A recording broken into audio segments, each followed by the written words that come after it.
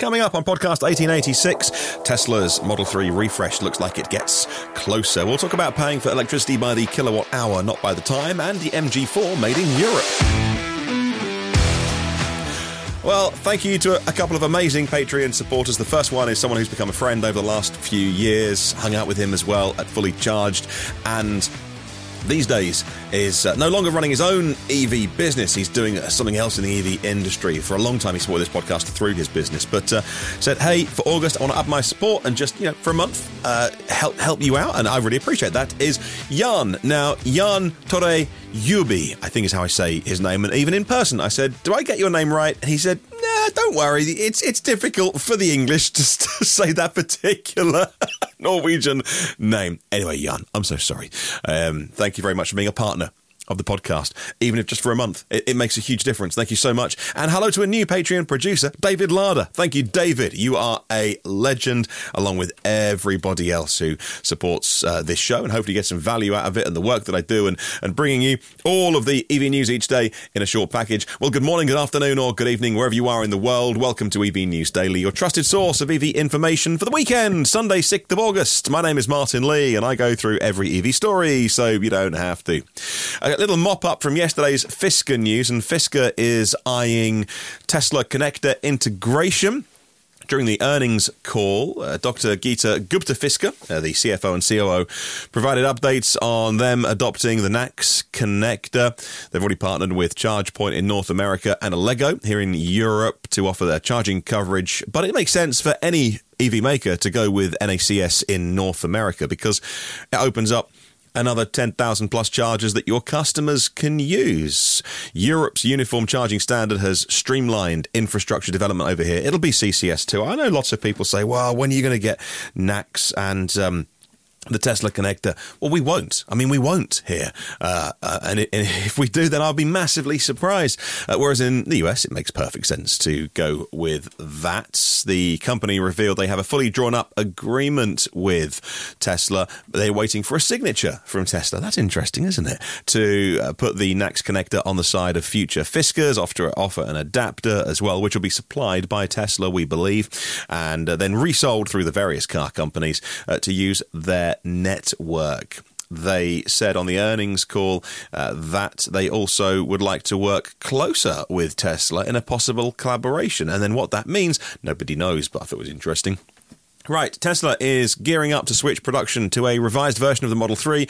Highland version, current Model 3 at Shanghai Gigafactory is expected to cease in just over a week's time, August 14th. Very specific date, which is why I paid attention to it. The first examples of the new version are in test production already. Full-scale production of the Model 3 in China will commence in September, according to this Twitter report. Now, this is Chris Zheng, who revealed it on Twitter. So again, single source, single report. Make of that what you will, saying that the Giga Shanghai factory has started production already of the new Highland version. This Twitter report suggested the factory will alternate between producing the new version and the old one, 2 days for each.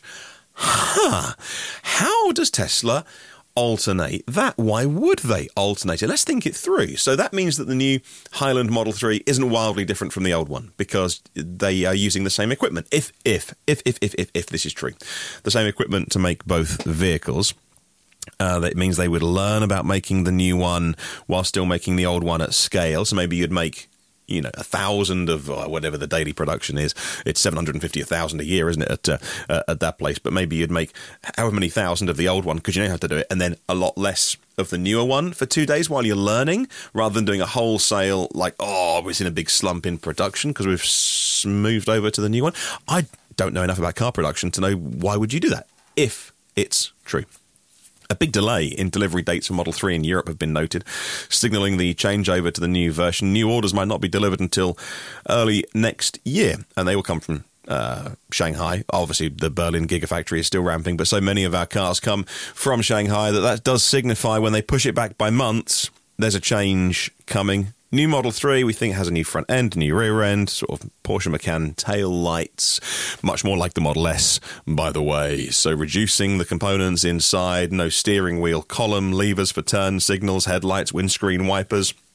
That would make sense. And so if you want a proper car, buy the outgoing Model 3 before they ruin it. Speculation abound that the Chinese-produced Model 3 may include new battery cells from CATL, new chemistry, the lithium manganese iron phosphate, LMFP chemistry, increasing the range but slightly decreasing charging performance. But I don't think Teslas have to worry too much about charging performance. You need to take 10% off the top of that and you're still charging your cars very quickly. We'll wait and see. Tesla's announcing a change in their supercharging in Canada. Meanwhile, now charging customers per kilowatt hour. I love doing this podcast because I genuinely learn something every day. I learn multiple things every day. I expand my knowledge. I love learning about the electric vehicle industry. And I did not know that my Canadian listeners were billed by the minute, which is slightly infuriating if you have a slower charging car, or your car is slowing down or degrading or whatever. You should pay for what you use. You don't pay for how long you spend in the supermarket. You pay for what you put through the till. And I didn't know that was the case in Canada. Comes 6 months after Measurement Canada. The organisation allowed for charging providers of level 3 and the very fast DC fast charging to bill per kilowatt hour. Level 1 and 2 have done for some time, it seems. And Tesla and critics had voiced concerns that time-based billing was unjust. And I totally agree with that, by the way. Tesla are completely right. Before adopting the kilowatt-hour billing structure, EV station operators had to obtain approval from Measurement Canada to meet a list of requirements. After getting approval, Tesla's pricing switched to the new kilowatt-hour billing across Canada. The per-minute billing system previously in place had 4 tiers, with the prices rising according to the speed of which the charger was operating, either below 60 kilowatt hours and then in windows to above 180 kilowatts. Kilowatts, not kilowatt hours, goodness. Canada has 1,500 superchargers and at the minute available, I think, all to Tesla drivers. I'm not sure that any of the kind of magic docks or opening it up has happened in Canada yet. Let's move on and let's talk about Europe gearing up to build the MG4. A revelation, this vehicle. SAIC is the Chinese company that own it, planning to make the electric compact model in a European factory, but still to determine the location, so that tells me it's a long way off, couple of years off, even at the speed of the Chinese build stuff on European soil, 2 to 3 years, you would think. And the head of MG Europe, William Wang, highlighted the production in Europe would be more expensive than in China because of energy costs and labour expenses as well. But the MG4 is selling really well. UK could be a location, I suppose. MG's largest European market is here in the UK. SAIC also owns a R&D centre near Longbridge, near Birmingham in the Midlands. However, a big investment would be required. The MG4 would be the first to be built in Europe from SAIC, and they've got various models coming, like the X-Power. That's the 320 kilowatt four-wheel drive, ridiculously fast supercar performance for like £40,000. And I can't wait to drive that. It's going to be very, very cool. The MG4's been doing really well. MG's been doing really well, with 115,000 of them sold across Europe in just the first half of the year. Now we'll talk about a car at the other end of the scale, the Cadillac Celestiq EV. Pricing, it seems confirmed, $340,000 before you hit the options lists. I mean, that is... whew, that's juicy. That's Rolls-Royce territory. So you've really got to love the Cadillac brand not to buy a Rolls-Royce. And when they announced the Celestiq, it was clear it would be expensive, it would be hand-built, and it would be a halo vehicle for their engineers to crack on with. And I love that. I love the fact that there's people out there that would buy that car, spend that much money, give the engineers working with that company something really lovely to work on. But still, I mean, I don't know enough about the Cadillac brand. We don't get it here to say, would somebody spend $340,000 on an unknown electric car from that brand? We don't know any of the details about it, but it doesn't really matter, actually, because if they say it did 300 miles, 600 horsepower, 0 to 60 in 3 or 4 seconds, none of it really matters, as we found recently with Rolls-Royce unveiling their electric car, when critics eventually surfaced and said, oh, it's such an expensive car, I can't believe my Tesla goes further. Rolls-Royce said, well, we know our buyers, thank you. We know how far they drive and how often they drive. And we know, on average, how many cars they have in their garage. And it's a lot. And by the way, none of our Rolls-Royce customers care about how far their electric Rolls-Royce goes. And so the Cadillac Celestiq is almost in the same boat. It doesn't really matter what the specs are. It just has to be incredible, whether it's design incredible, tech incredible, performance incredible. It just has to be brilliant. Whether it's self-driving incredible with Ultra Cruise, it just has to be next level in some way. And who will buy it? Interesting to think about. Right, it's coming up on the podcast very soon. We'll talk about the Kia EV6 getting a bit cheaper and another hire company adding EVs to their fleet. Stick around, those stories and more are on the way. And if you'd like to get the podcast ad-free, you can get your own RSS feed that strips out the ads, and you can do that via Patreon, patreon.com/EV News Daily, and support the work that I do here, saving you, hopefully, loads of time each day. A group of Manhattan elected officials are advocating for discounts on congestion pricing for electric vehicles planned to take effect next year. New York City is on track to be the first city in the United States to feature congestion pricing, charging extra tolls for vehicles heading into Manhattan's central borough as part of the Central Business District tolling program. These officials are arguing that since EVs don't contribute to smog and pollution in the Central Business District, they should be eligible for discounts. The exact amount is unclear, but of clearly taking inspiration from here in London, where the congestion pricing in 2003, which was then raised again, 2019 it went up, I think, aims to make central London car-free in the long run, but for now, free if I drive my EV in. Moving on, and Kia's EV6 is being priced the same as Hyundai's Ioniq 5, at least for leasing prices as well. The purchase price of the EV6 Wind model starts at $50,025, $3,200 more than the equivalent Hyundai Ioniq 5 SE. However, looking at the lease pricing for you, I can see here that both vehicles cost the same because Kia has reduced their lease prices. In California, at least the advertised deal for the EV6 over 36 months, $5,000 down, 10,000 miles a year, and the Ioniq 5 SE, same specs, same conditions, are exactly the same. $399 a month for 36 months, $400 a month. Both vehicles have the effective monthly cost of $538 and are eligible for incentives like the California Clean Vehicle Rebate, $2,000, isn't it? The same lease price might make some EV enthusiasts consider the EV6 a little bit more. Now it's effectively cheaper or more competitive with the Hyundai Ioniq 5, and there's the $7,500 lease incentive, the loophole with the Inflation Reduction Act for EVs that are actually built outside the US. Let's move on, and Europcar has expanded their UK electric fleet with some nice premium models. Mercedes-Benz EQA, EQC 4MATIC, and EQE 300 being added to Europcar's fleet. These high-end electric vehicles available for business customers, private customers as well, short-term hire and long-term rental. Europcar's expansion aligns with their own One Sustainable Fleet program, targeting 20% of their vehicles to be less than 50 grams per kilometre emissions by the end of next year. Mark Newbury is their UK commercial director, emphasising to aid the transition to EVs, they will offer certified electric vehicle experts and comprehensive vehicle handovers to help people new to EV navigate their way. Moving on, and the United States' biggest EV charging facility could be near Sacramento Airport. I'm always wary of stories like this, press releases like this, because when it says biggest, what do you mean? Like per acreage? Do you mean the grid connection? Do you mean how many physical charging plugs? But either way, they claim the biggest EV charging facility. The charging company installing them, Watt EV, has revealed plans to install those in Sacramento International Airport, opening late 2025. $34 million federal grant from the California Transportation Commission to install 120 chargers, 30 fast chargers for passenger vehicles, 90 high-power chargers for commercial vehicles. The site chosen for this facility is strategically placed across Interstate 5 from the airport's air freight hub, covering 100 acres of land and powered by renewable energy, 15.6 megawatts of solar power and 7.2 megawatts supplied by the grid as well. So chunky, 120 chargers there. But again, that's not...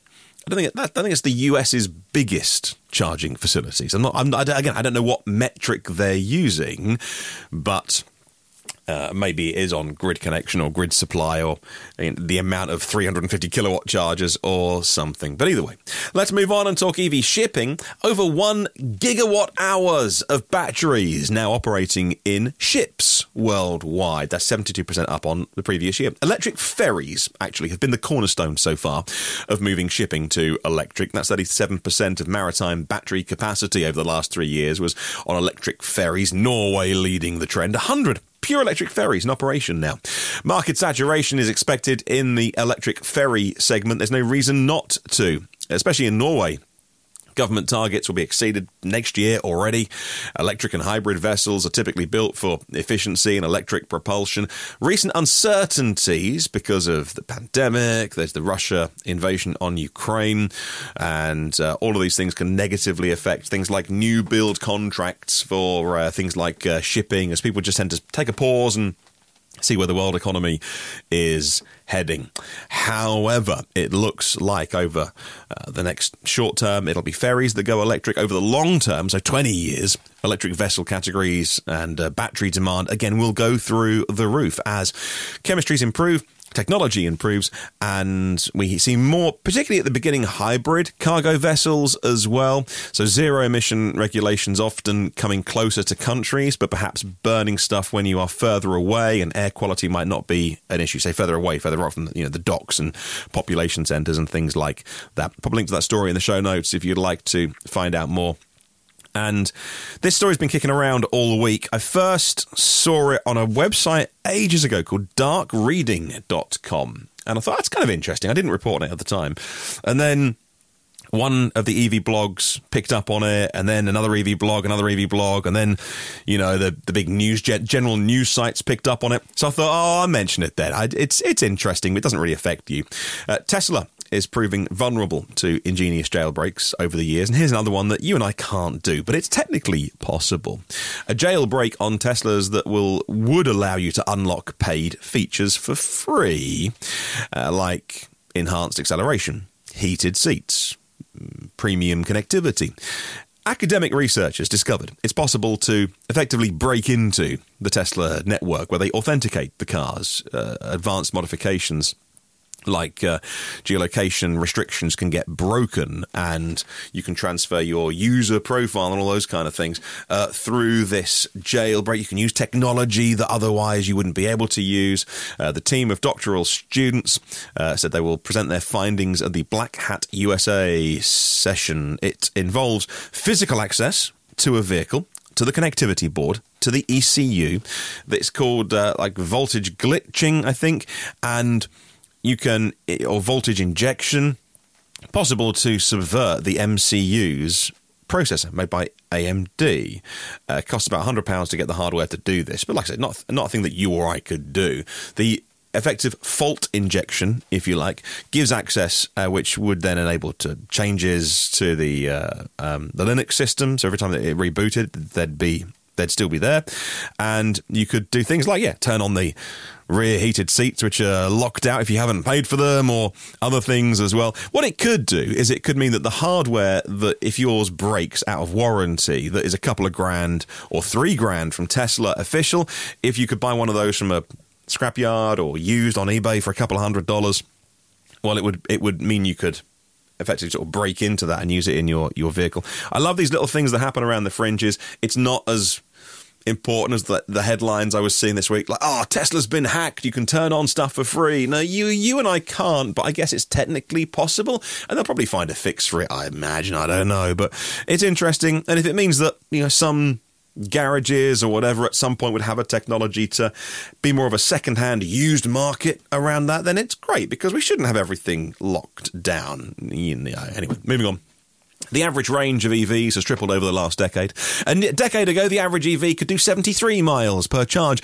Now it's 223 miles, in case you were wondering. Average cost of an EV, 11 years ago, $36,000. Now, $55,000 in the United States. Despite the price increase, EVs are now more affordable than ever, with more than 200 miles of range for well under $40,000. And that has been a huge shift that we've seen. Link to that story in the show notes.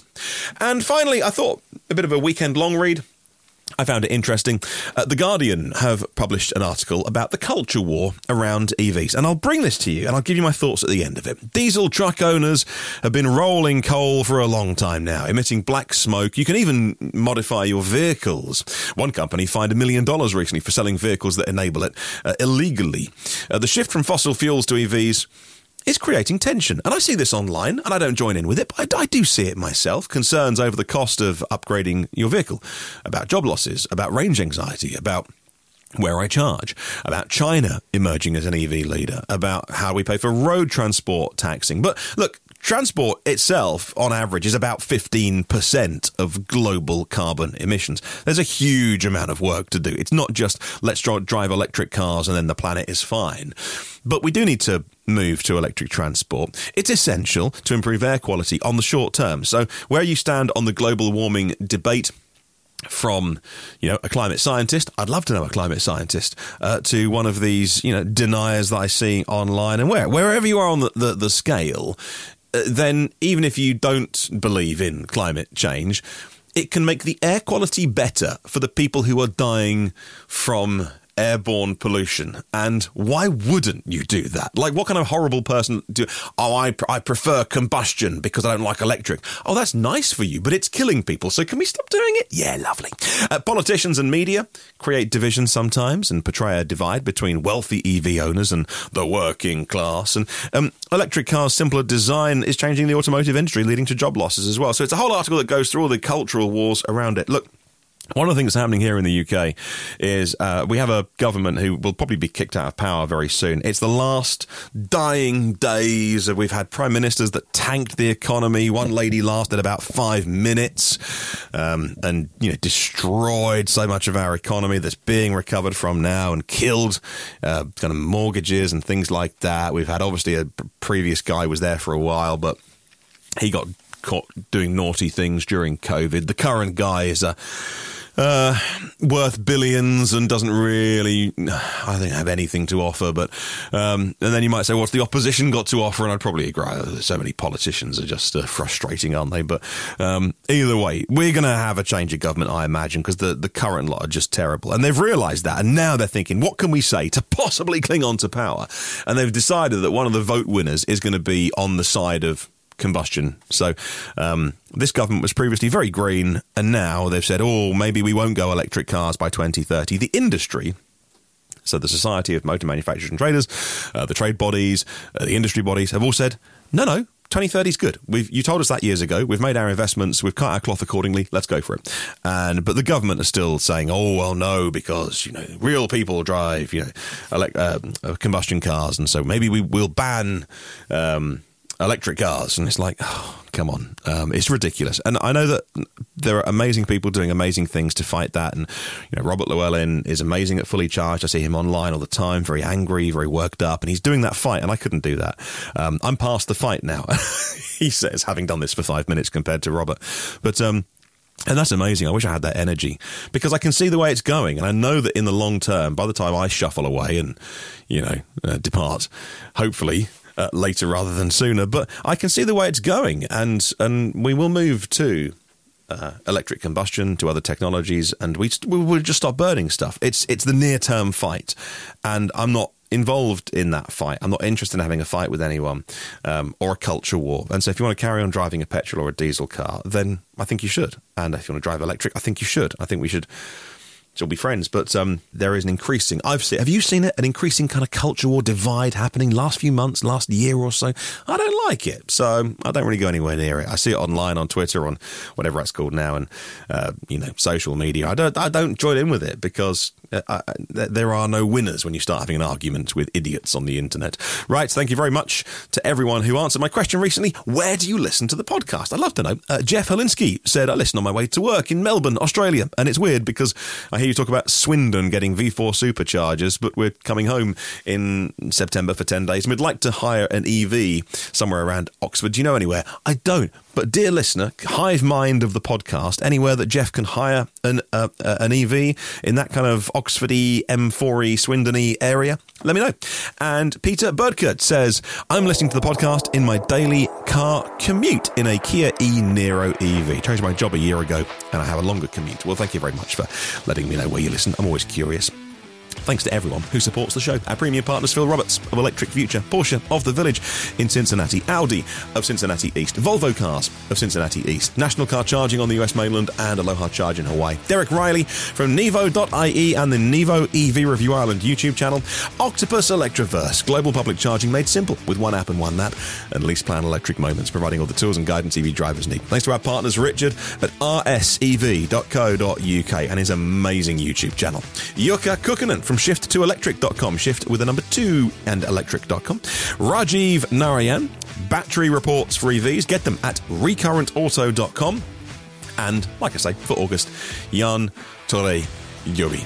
And our executive producers, little mention on Sunday, as always, thank you so much. That'll be Adrian Bond, Alan Shedd, Alex Manahini, Anders Hove, Andrea Jefferson, Andrew Luoma, and Andy Nancaro and Lillian Cass, Asir Khalid, Björn Fuchsbeck, Bill Calhoun, Blaine McKinney, Blunderbuss Jones, Brendan McCarthy, and North Fork Ironworks, Brian O'Leary, Brian Thompson, long-time supporter of the podcast, Bruce Bohannon, Chad Lane, Charles Hall, Christopher Bath, Colin Hennessy, and Cams EV, Craig Rogers, David Dysart, David Finch, David Larder, David Moore, David Partington, David Prescott, and DCEV, Ed Cortine, Eddie Regassa, Eric Hansen, Eru Cuny Nyombi, Frederick Rovick, Gary A. Hammond, Gene Rubin, George Totrolo, and Heinrich Leisner. Helmet Selker, Ian Stillwaters UK, Benjamin, Ian Waddy Watkins, Ian Griffiths, Ian Sear, Jack Oakley, Jacob Kuhn, James Penfold, James Dorr, and Jim Morris. John Schroeder, John Vandervoort, John who is Beardy McBeardface at Kent TVs. John Manchak, Juan Gonzalez, Kester Sandbach, Kevin Masson, Lawrence Allen, Lee Brown, Luke Cully, Marcel Warden, Nathan Gore Brown, Nathan King, Nathaniel Friedman, Neil E. Roberts from Sussex EVs, Ohad Aston, Paul Stevenson, Pete Glass, Pete Gordon, Peter and D. Roberts, Peter Reiner, Phil Mouchet, Philip Forrester, Philip Troutman, Raymond Rowledge, Realtor's Choice Photography, Rob from the RS Thinks EV channel on YouTube, Robert Grace, Roosevelt Watson, Seiki Payne, Stephen Penn, Steve John, the Plug Seekers EV YouTube channel, Thomas J. Tias, Timothy Phillips, and Tyler Voss. Have a good one tomorrow. And remember, there is no such thing as a self-charging hybrid.